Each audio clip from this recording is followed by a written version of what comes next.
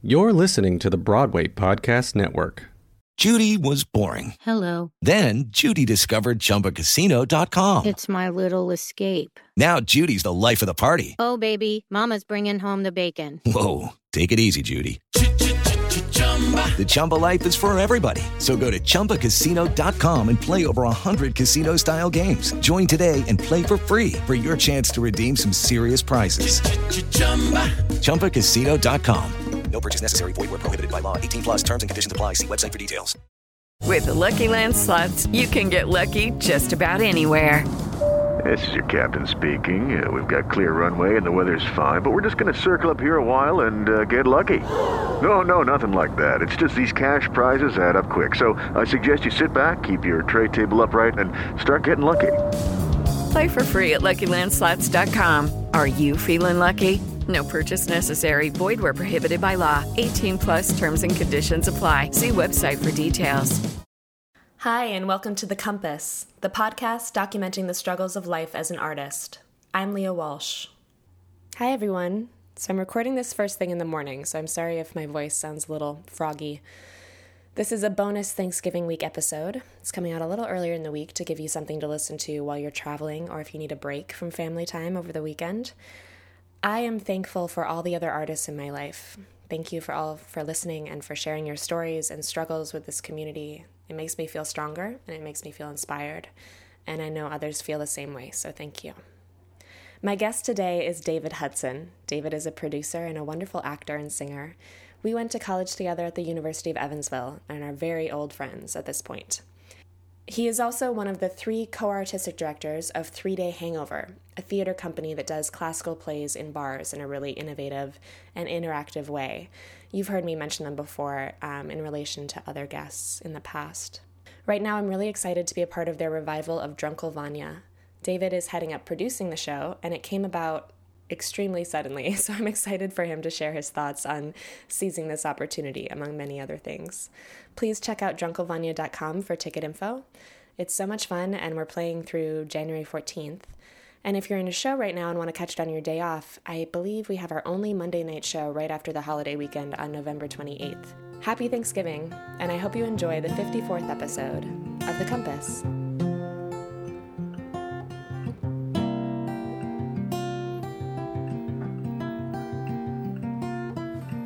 Well, so how do you try to keep from going to the dark side as an artist? Oh, man. And what is the dark side for you? I think that the dark side for me is, it's the cynicism, it's the, getting wrapped up in the negatives that surround a lot of the difficulties and the challenges in this life that we've chosen.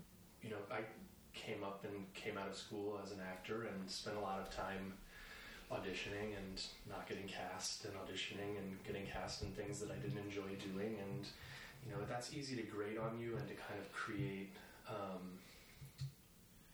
stress and strife in your life. And I think in the last 3 years, as we've started to kind of find our way with this theater company and by creating our own work and creating work that we're excited and passionate about, I've really found an outlet to channel that and overcome a lot of the stress and the trouble that comes along with being in this world. And there's still stress and trouble involved with producing and involved with kind of the behind the scenes stuff and putting things together, creating new work and creating an outlet for other artists to create new work.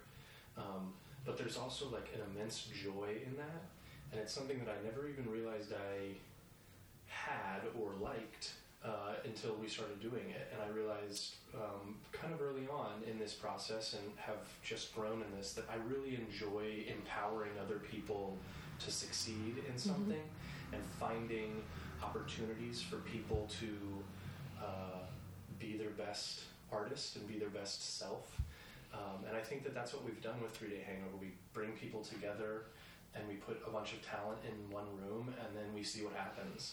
And we've done that with every show that we've worked on, and we've done that with Drunk Shakespeare for the last 3 years. And having just celebrated the 1,000th performance of Drunk Shakespeare, which is just insane, that it has survived and thrived over the last 3 years.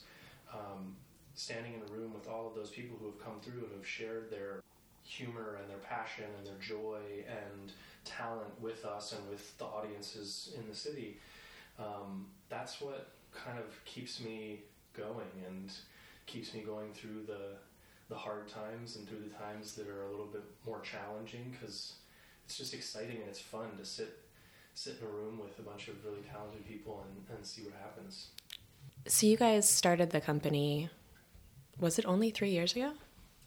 3 Day Hangover was 4 years ago. 4 years ago. 4 years ago, yeah. In March of 2013 was the first production. We did the Hamlet Project in a tiny little bar in Brooklyn called the Exley. And the Hamlet Project was a drinking game version of Hamlet that some friends of ours from grad school, Jesse Sharp and Beth Lopes, created. And Beth Gardner and Lori, Walter Hudson, my wife, we had all come back from working on different things and were looking for something to do, and this seemed like a natural fit. We had a friend who owned a bar space in Brooklyn and said, why don't we do that there? Do we think we can sell 20 tickets a night? Because that's about all we can get in there, and then the rest is history. Like it took off, and we had standing room those 2 nights, and yeah, it just was very well received, and then we kind of continued talking, and it has just grown steadily from there into what it is today, where we now are producing our first off-Broadway production right now. So I know, which we will talk more about, and that is the Drunkovania show that you've heard me mention several times already, and you'll continue to hear me mention. But in that first show that you guys did, you did the Hamlet Project, and you were starring as Hamlet. Mm-hmm. And you've been in a number of the shows since then. You were in all the past versions of Drunkovania. How did your role in the company, because Beth and Lori are both directors, and so I feel like their paths were maybe a little more clear from the start, even though you're all collaborating on the producing. How has it kind of come that you've gone from focusing mostly on being an actor to kind of heading up a lot of the producing side of it? Yeah, I think that it mostly came out of necessity in the moment. When we were working on the second iteration of Hamlet Project and R&J Star-Crossed Deathmatch in the fall of that year, we were approached by the producer of Drunk Shakespeare, Scott Griffin, who pitched us on this idea of Drunk Shakespeare and asked us to get involved with that. And the way that the timing worked out, Beth and Lori were both unavailable to direct that, so I kind of stepped into that role as the director and kind of lead organizer of Drunk Shakespeare from the get-go. And so I think through that I learned that I enjoyed that side of things a little bit more. And then, over the course of the 2 years of Drunk Shakespeare up to this point and the 2 years of 3 Day Hangover, in my personal life, I just discovered that I didn't enjoy the rat race of acting as much. I didn't enjoy getting up and going to auditions. I didn't enjoy putting together mailings and headshots and meetings with people who had control and power over me. I much preferred finding my own way and creating my own work, and that necessitated learning the producing side of it, learning how to deal with contracts, learning how to deal with all of the vendors and publicists and marketing people and venue owners. Somewhere along the way, I decided to just see what that was like and got a job working in a commercial producing office called Just for Laughs Theatricals and working on a bunch of Broadway and off-Broadway West End touring productions. And I was there for a year, and that just totally changed my mindset. I realized that I enjoyed the business side of things. I really liked the numbers and the spreadsheets, and I liked kind of seeing if you take a little bit out of the budget here and you add it there, what happens? If how do we increase quality without sacrificing finances? And I feel like there's not a dearth of producers who are aware of the creative side of it, but there is a lack of people who care about the artistry in the same way that they care about the financial side of things. And so I wanted to do that and continue to do that because I think that the creative side is important. That's like the important side. I think that there is in the commercial theater world, there's the producer that wants to create something for financial gain, and then there's the producer that wants to create something for creative and artistic gain. And those two worlds are often very separate. And I feel like we have kind of found a place where we can bring those closer together and we can create opportunities for people to make money. Ourselves, our actors, our designers, our directors, our investors, and we can also put really good, exciting, new, boundary-pushing work out there. And for me, that has been so exciting that I just have gotten deeper into that side of things and let some of the acting stuff go a little bit. Yeah, it your passions change over time, I guess. And that's where my passions are right now. And it's kind of been like this really weird kismet situation where we've discovered this thing that works and people enjoy it and we've found success with it. And the fact that we also enjoy doing it is really cool. Yeah. So with because I was going to ask about all the business stuff that you've been having to deal with. Did you learn a big chunk of that when you had that job for a year? Or what sorts of resources were you using to teach yourself all of this business financial knowledge that you needed? Yeah, I mean, a lot of it was like hands-on practical experience. Mm-hmm. With that job, I kind of got thrown in at the deep end because it's a very small office and it was just like, here, go and figure it out. And so it was a lot of like talking to people who had done it before or just like figuring it out on the fly. I mean, so much of it, of producing and general managing, I feel like is, at least for me, pretending like you know what you're doing. And what you're talking about. Because if you go into a meeting or you go into something with confidence, like people just kind of, they help guide you where you need to get to. Mm-hmm.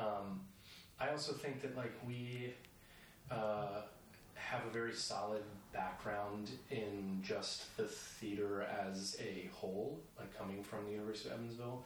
I learned a lot about the management side of things there, even though I wasn't really directly involved with that, just like I learned a lot about technical theater and costumes and everything beyond acting that I was really focused on at the time. So I feel like I can understand that and have conversations with people, and that makes a huge difference.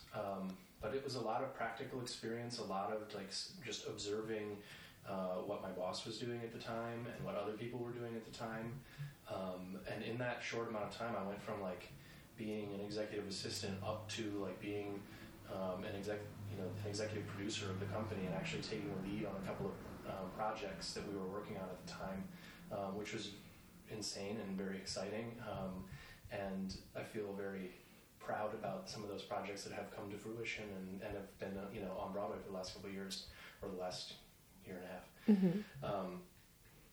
But then it's also, there's a ton of resources online to learn about this stuff, and anytime somebody asks me about self-producing or finding a way to like create your own work, it's all about like Googling it. And the Commercial Theater Institute is a great resource. They have like a ton of classes that you can take. They also have a ton of free resources online.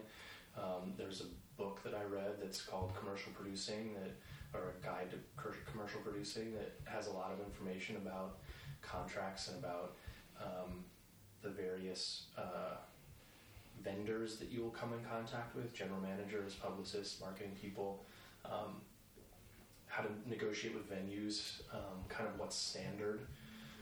So all of that combined with then just doing it, that's the hardest part, I think, is that it's like scary to put yourself out there and take that risk. But at the end of the day, like, if you're a smart, capable person,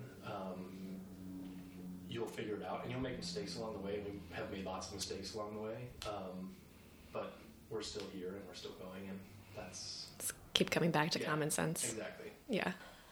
So Lori was on way back on episode 9 of the podcast, and it was right after you guys had your daughter, in the middle of your 3-Day Hangovers production of Dracula, which I'm so glad I have this story on tape for Isabel to listen to someday. But now she's over a year old, and how have you guys been dealing with being parents and artists, and the fact that you work together in this company? Oh, man. How's it been going? Teach me some lessons. It's one of those things, I get like a little emotional actually when I talk about it, because of course anytime I talk about my daughter I get emotional for some reason. That's what happens, I think, when you become a parent.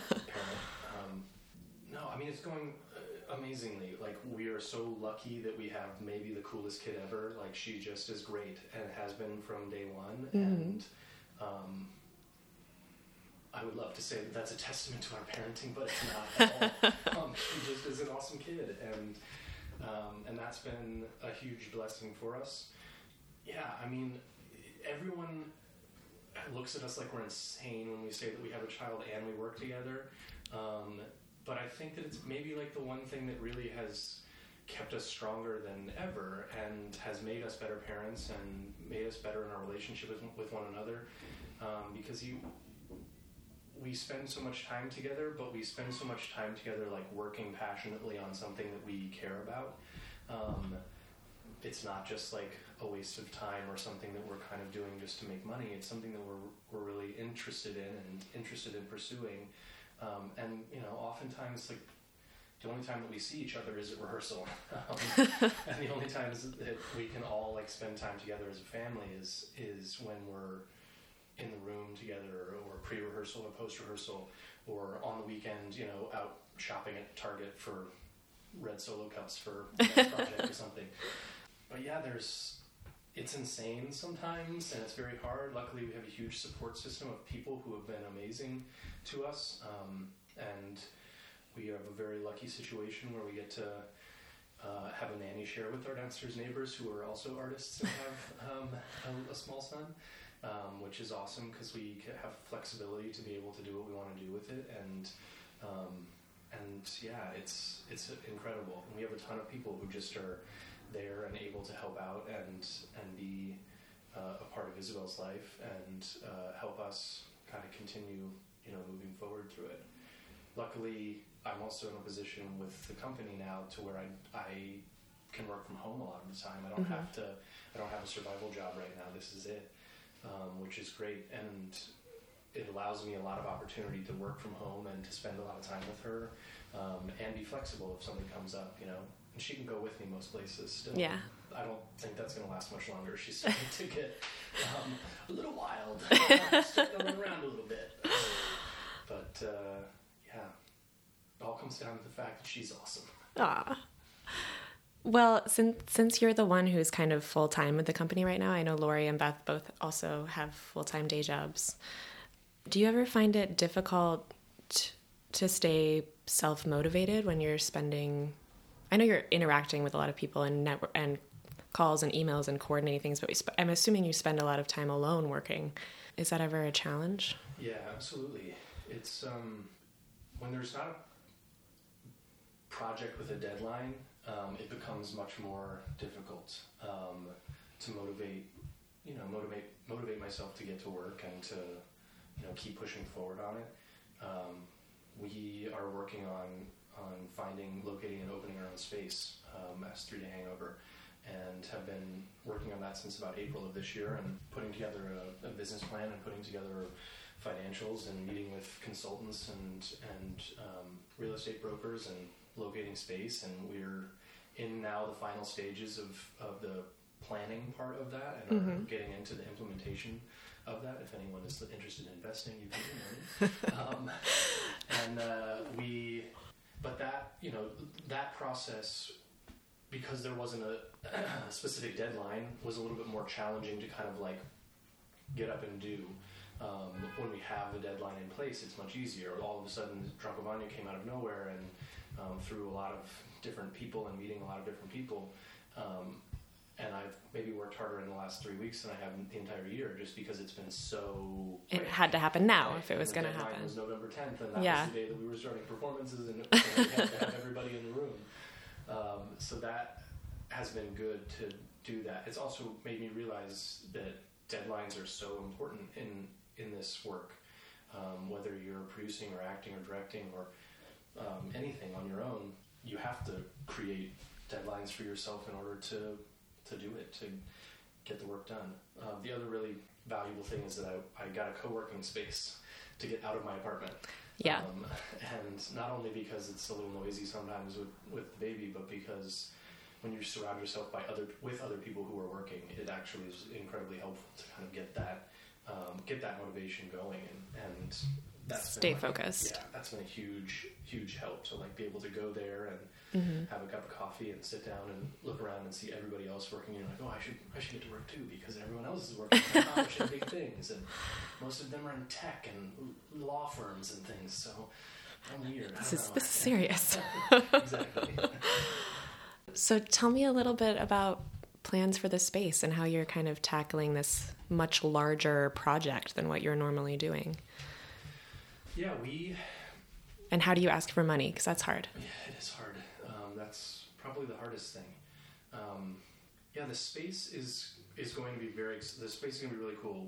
We've decided what we're aiming for. Our ideal space is actually 2 separate spaces, maybe a first floor and a second floor.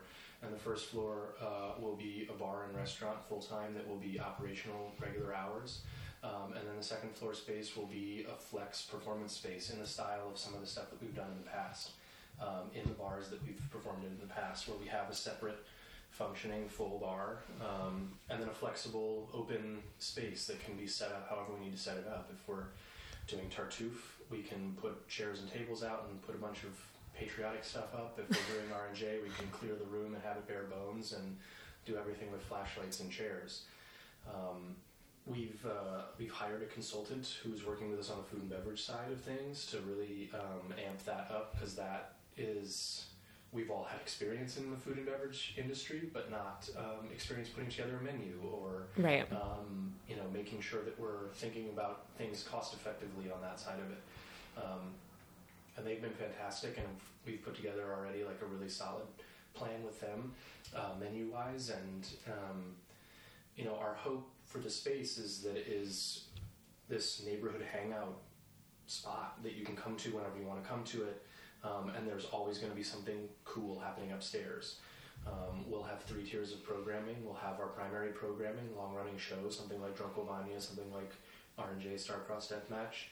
We'll have our secondary programming, things that are, we'll have our Monday Dark Nights, where we do something different each Monday, whether that's an ongoing Empower Hour that we did over the summer, where we get people together and raise money for a cause and raise awareness and allow people to actually take actionable, do actionable things, give somebody resources so that they know what's going on, whether that's trivia, whether that's pub quiz, whether that's karaoke.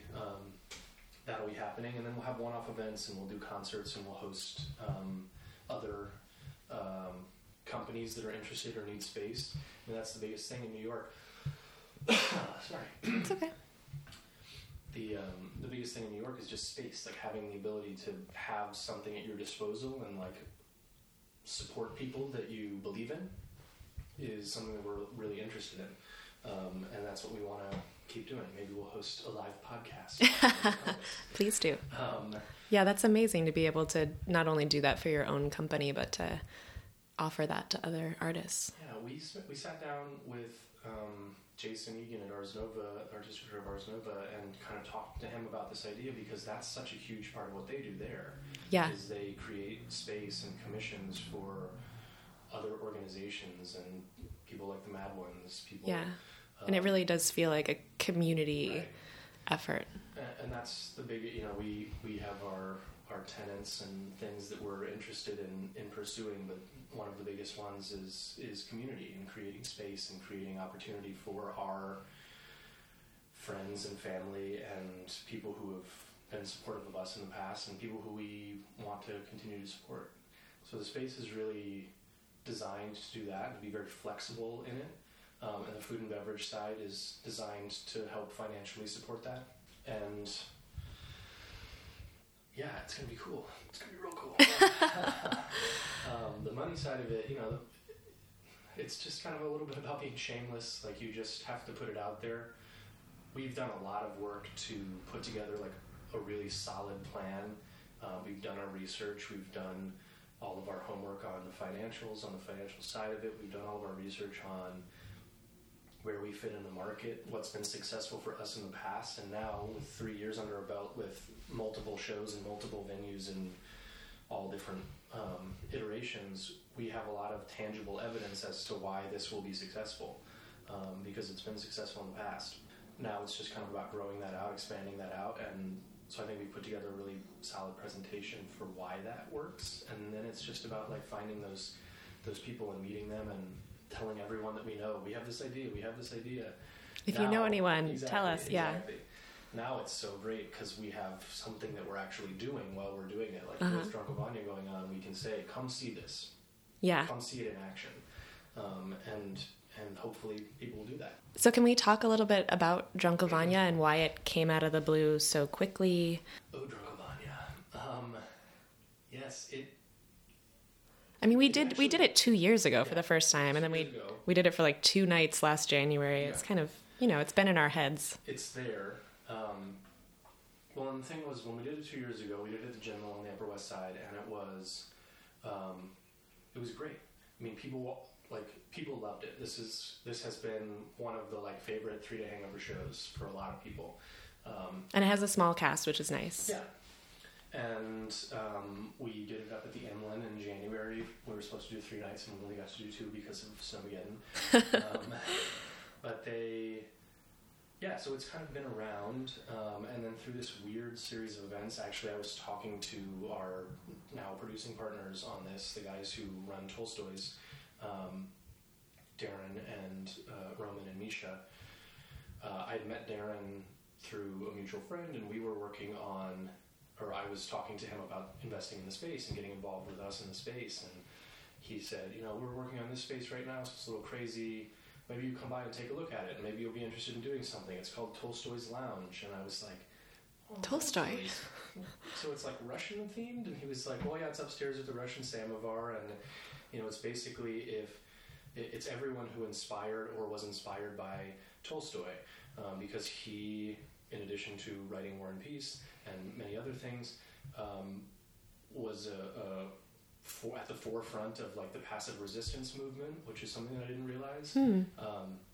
But he was like an inspiration for people like Martin Luther King and people like JFK, and of course his contemporaries like Chekhov and Dostoevsky, and even Gandhi, I think at some point references Tolstoy in some of his writings, which is just crazy. So this space is dedicated to all of these people who have been inspired by or inspired Tolstoy. And it has this amazing like Russian vibe to it. There are samovars all over the room, and it's all like velvet chairs and couches, it's like this dark kind of lovely little cozy space. And I mentioned to him that we had a Chekhov in our arsenal of shows that we'd done, and we just started talking about it, and he was like, oh my god, this sounds amazing. We should, you should come to the space and look at it and see if it would work.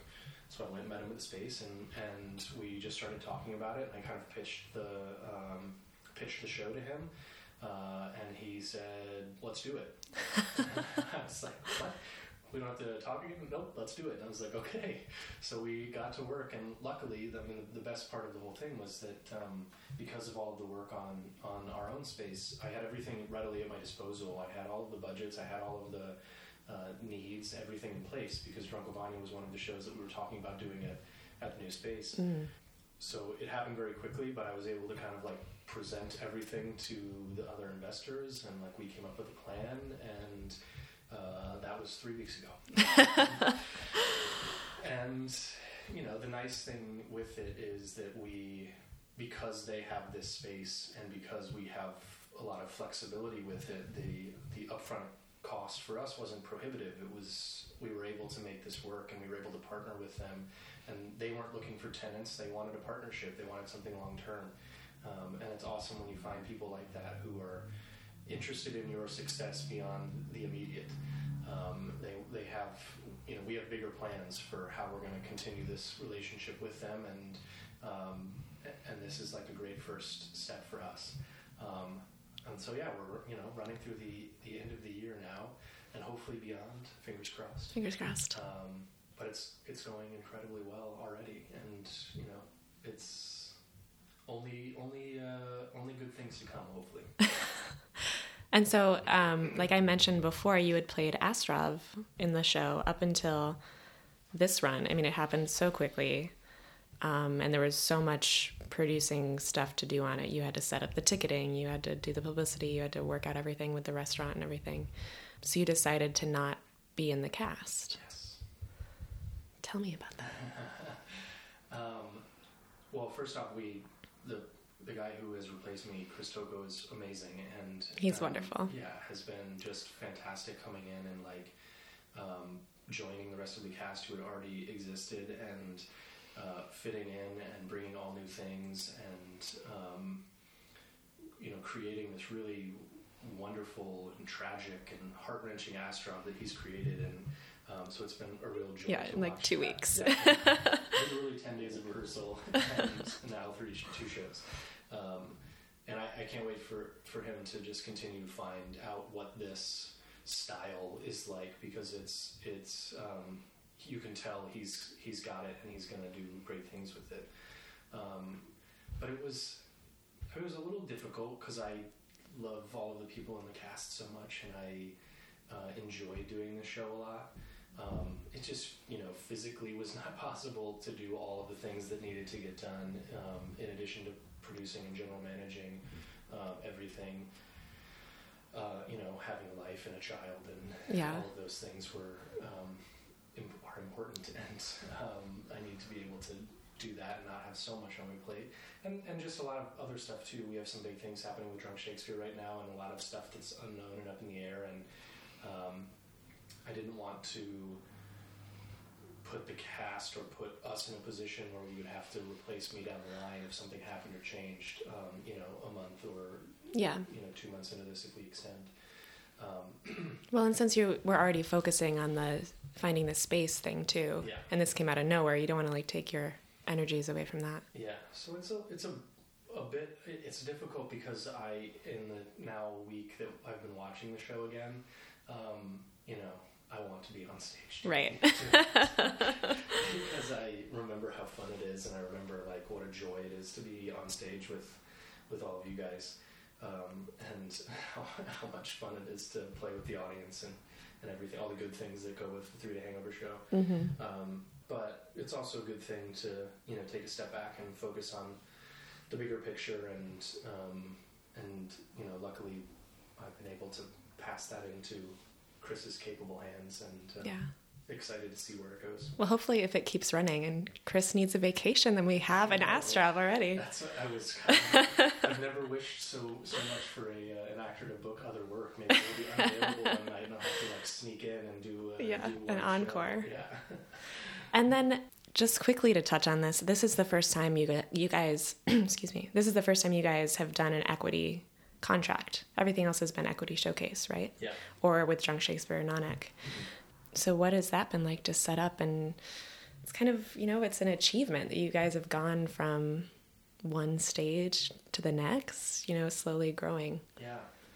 It's, it's something that I think that all 3 of us are incredibly proud of, and the fact that 2 people on this production are actually getting their equity cards because of the show is such a cool thing.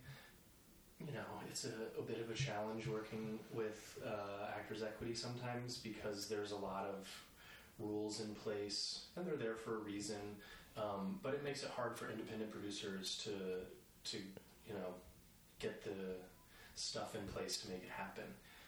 There's a lot of upfront expense that you have to cover, and so you just kind of have to be in a position to be able to handle that. And there's not a lot of room for like flexibility or negotiating when you don't really have any bargaining power. It's very interesting because with everything that's going on with Off-Broadway right now, we're on an Off-Broadway contract, and we kind of negotiate our own agreement with them that's separate from the current minimums and whatever they come to terms. Well, we're only doing 3 shows a week, so it's a little different. But yeah, it's a good. I mean, I think it's a great thing. Like it's what we've always wanted to do is to work on a union contract so that we can provide pension and health and proper wages to our actors, and luckily we're in a position to where we can support that right now, and hopefully we'll be able to do that for a long time. Yeah, I love the union. We all do. Well, and also the great thing is that with the Equity Showcase, you only get to do like 2.5 weeks worth of shows. Yeah. So now, if there is opportunity to go longer, we can. Yeah, that's just great. Yeah, definitely a good thing. And there's a lot of prohibitions in the Showcase code, and it's not a perfect thing. It's great for getting to do stuff when you're first starting out. But when you want to, play with ticket pricing, and you want to play with length of run, and you want to like do those things that actually, make it functional and possible to have a long running show, and hopefully, have everybody get supported. You have to move on to a bigger contract, and it's frightening sometimes, but it also is really exciting as long as you can pay the bills. So this is kind of a 2-part question, but you're from Texas, and and I kind of know the answer to this question, but I wanted to know about like how your family has dealt with you being an artist, and then also like what your feelings are about staying in New York right now. I mean, obviously you're looking for a space here, so I assume you're feeling pretty positive about it, but yeah, those are the 2 things. My family is incredibly supportive and has been from the very beginning. Sometimes I tell them they were too supportive and then should have forced me into business or engineering or something. But, from the very early age when I caught the theater bug playing the Scarecrow in The Wizard of Oz in 8th grade, they have been, super supportive of it, and all through college and grad school and moving here and everything, they have been, on board 100%, and are often in the audience for pretty much, I think that they've seen everything that I've been as an actor, except maybe one show, and they certainly have seen every 3-Day Hangover show. They love coming up and being a part of that, and with the 1000th show of Drunk Shakespeare, they were here for the very first show of Drunk Shakespeare, and they were here for the 1000th show of Drunk Shakespeare, and hopefully they'll be here for the 5000th show of Drunk Shakespeare. But yeah, they're great.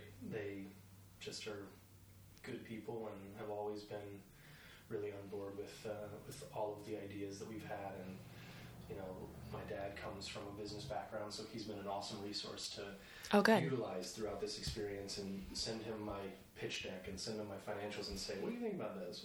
What would you say if you were talking to someone in the business world that didn't understand theater very well? And he's been really helpful because he kind of gets both worlds, which is great. But you're kind of the lone wolf in the arts, right? Yes. My brother was an excellent stage manager in high school, and then he got away from that, and has been saving people's lives for the last 10 years. As a firefighter, a police officer, and a Marine. He's done all 3. So he's just kind of ticking his way through all of those things. But he's the same way. Like he's also incredibly supportive, and has been. He comes to things whenever he can come to them, and is just around and wants to hang out. Now they come up because they want to see the kid, but they also enjoy seeing the shows and being part of that. And then Texas. I miss Texas sometimes because of the comfort of it, because of the ease of life. It's having a house and a yard and a front yard and a backyard and space and a car and all of that. there was something appealing about that, especially when you have a young family and are looking for those comforts. But there's something about New York that's like, it's just I don't know, it's a place, and it's a place that I want to be in, and Lori wants to be in, and I think, if anything, like the events of the last week have shown that there is a pretty big divide between like the liberal bastion of New York and New York City specifically, and other parts of the world and or other parts of the country, Texas being one of them. And there's something about just being here and kind of like in the midst of it, and surrounded by people who are like-minded, which is catch-22, but being able to be surrounded by people and have the conversations and figure out things to do with one another, and you always know that there's going to be somebody there who's going to be supportive and helpful of that. And when we put together the Empower Hour in July, it was amazing how quickly we were able to just assemble an amazing group of people in like 4 days, it seemed like, just to come together and create a space and a platform for people to get up and be heard, and a space for us to do some research and find out what are the tangible things that we can actually do right now. What are the places that we can donate to? What are the things that we can do that are going to make this situation better? And I think that I'm sure that happens in other places, but I don't know if it happens as well or as quickly as it does here. There's something really exciting about that. Yeah. And yeah, finding a space, and we're looking to make kind of a long-term commitment to that. So yeah, we'll be here for a minute at least. Is there anything from the last year that you're really proud of that you want to tell me about, like a lesson you've learned or anything?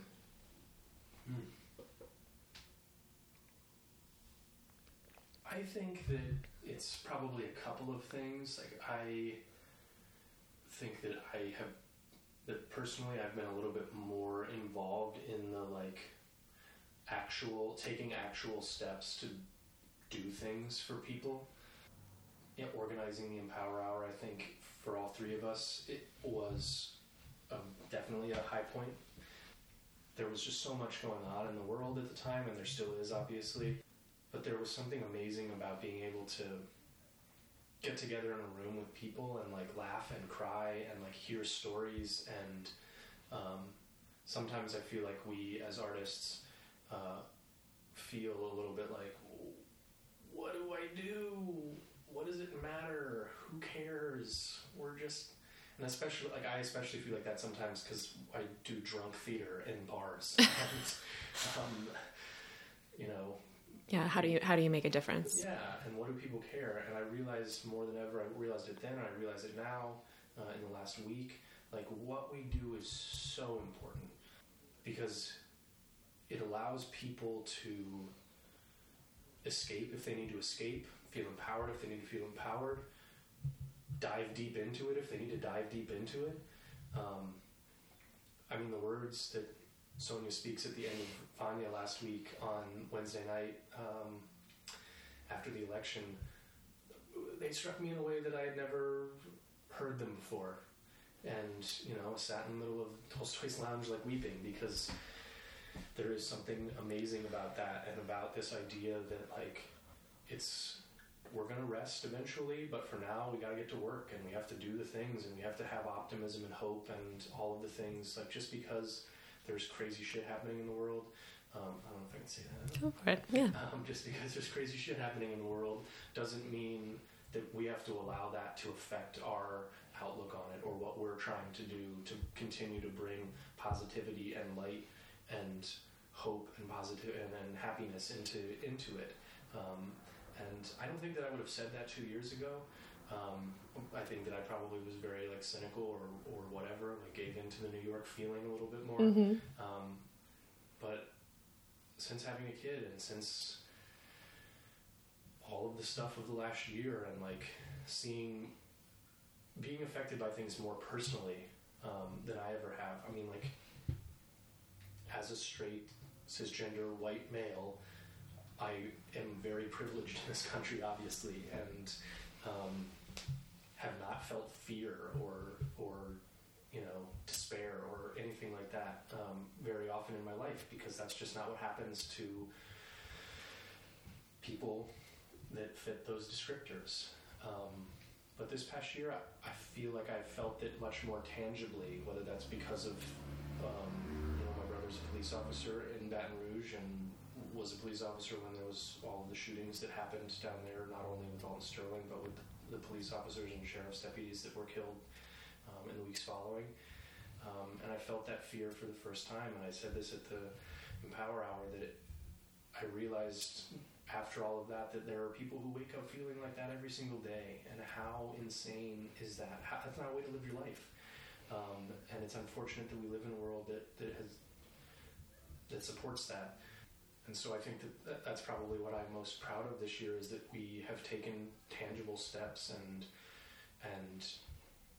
done things that have, I don't know if they've made a difference or not, but they are. It's at least it's the beginning. Yeah, it's a step in the right direction for it, and it's taking more personal responsibility for my privilege and taking more personal responsibility for what's going on around us, and making an effort, a concerted effort to make things better, however that is, whether it's donating money, whether it's donating space and time, whether it's just listening to someone on the street, whether it's going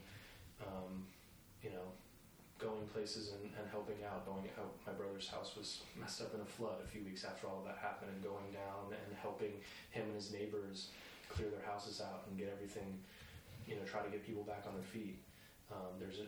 It's very important, and I realized that this year more than probably ever in my life, that it's important to get involved, and it's important to take action and not just post about it on Facebook, because that's so easy to do. And it makes us feel like we're doing something when really we're not. And so trying to hold myself more accountable for that and be more active. So just 2 more quick questions, and then you are free to go.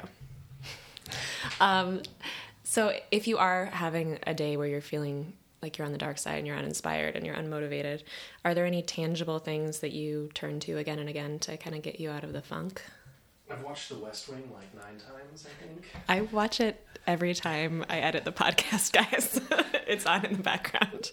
It's already upsetting me because I watched it so much, but there's something about that show that obviously exudes like hope, and even in the bleakest of times, there's a light at the end of the tunnel. Mm-hmm.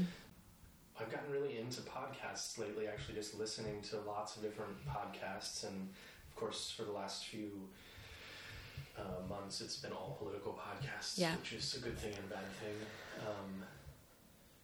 But the nice part of that is that it inspires me to like do something, to make phone calls, to give money, to post about something on Facebook, or share, or just be informed. Yeah, and just like be aware of what it is. Have a conversation with a Trump supporting relative. If luckily I don't have very many of those. But yeah, that's been really helpful. And then I think that just going to the playground and like letting it all go and spending an hour untethered with Isabel, swinging and running around, and just remembering that like she has no knowledge of any of the terrible, terrible things that have happened or are happening, and there's such a hope and optimism in her. Yeah. There's something really cool about that, and like getting to kind of take 3 minutes to lose yourself in that, and not feel overwhelmed. Yeah. And then, do you have anything that you've seen lately that you want to recommend? It just closed, so it's not really helpful. But the show at the Bushwick Star that the Madelyns just did was really amazing. Yeah. Just the performances were incredible. No, that was wonderful. Yeah. What else have I seen lately? Honestly, the only shows that I've seen are Drunklevania. Everyone come see that, because it's inspiring and it's heartbreaking and it's hilarious, and it has completely like enraptured my life for the last month. And I think that it's an incredible show, and I want everybody to come see it. Do it. Well, and I just wanted to throw in a recommendation because I got to go to the opening night of Natasha Pierre and the Great Comet of 1812 on Monday, and it was awesome. And Nick Choksi, who is our dear friend and has been on the podcast, is making his Broadway debut in it. And it's just the entire play and the score and everything is just genius. So go check it out. Yeah, I'm so excited to see it because it is like a testament to a show growing over time and like finding its way eventually there. But it's also a testament to like the fact that you could have different types of storytelling on Broadway. It doesn't have to be the same thing over and over again. And they really, I haven't seen it yet, but apparently have transformed the space and the way that they tell the story. If it's anything like it was when I saw it at Ars Nova a couple years ago, it's just an amazing, inventive way to convey the story, and it makes me hopeful that there's a future for this new. Well, and that it's totally innovative, like Hamilton, and not. There's a certain brand of Broadway show where they're like, well, this worked as a movie, this person's popular, so let's make a jukebox musical about that. And sometimes they're great, and sometimes they're just there to make money. So I'm very happy to see new things on Broadway. Yes, that's that. Thank you, David. Yay.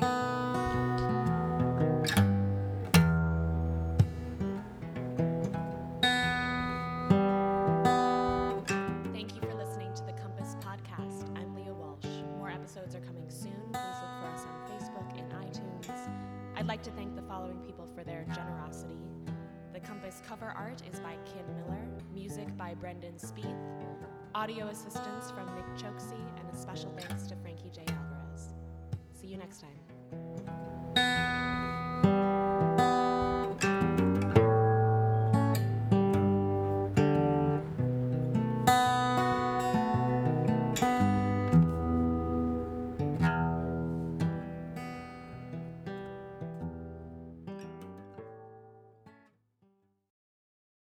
Hey, it's Leslie Odom Jr. here on the Broadway Podcast Network to tell you about the Rise Theater Directory, a program of Maestro Music. Rise is a national online resource designed to connect and empower backstage and administrative and creative theater professionals from underrepresented backgrounds.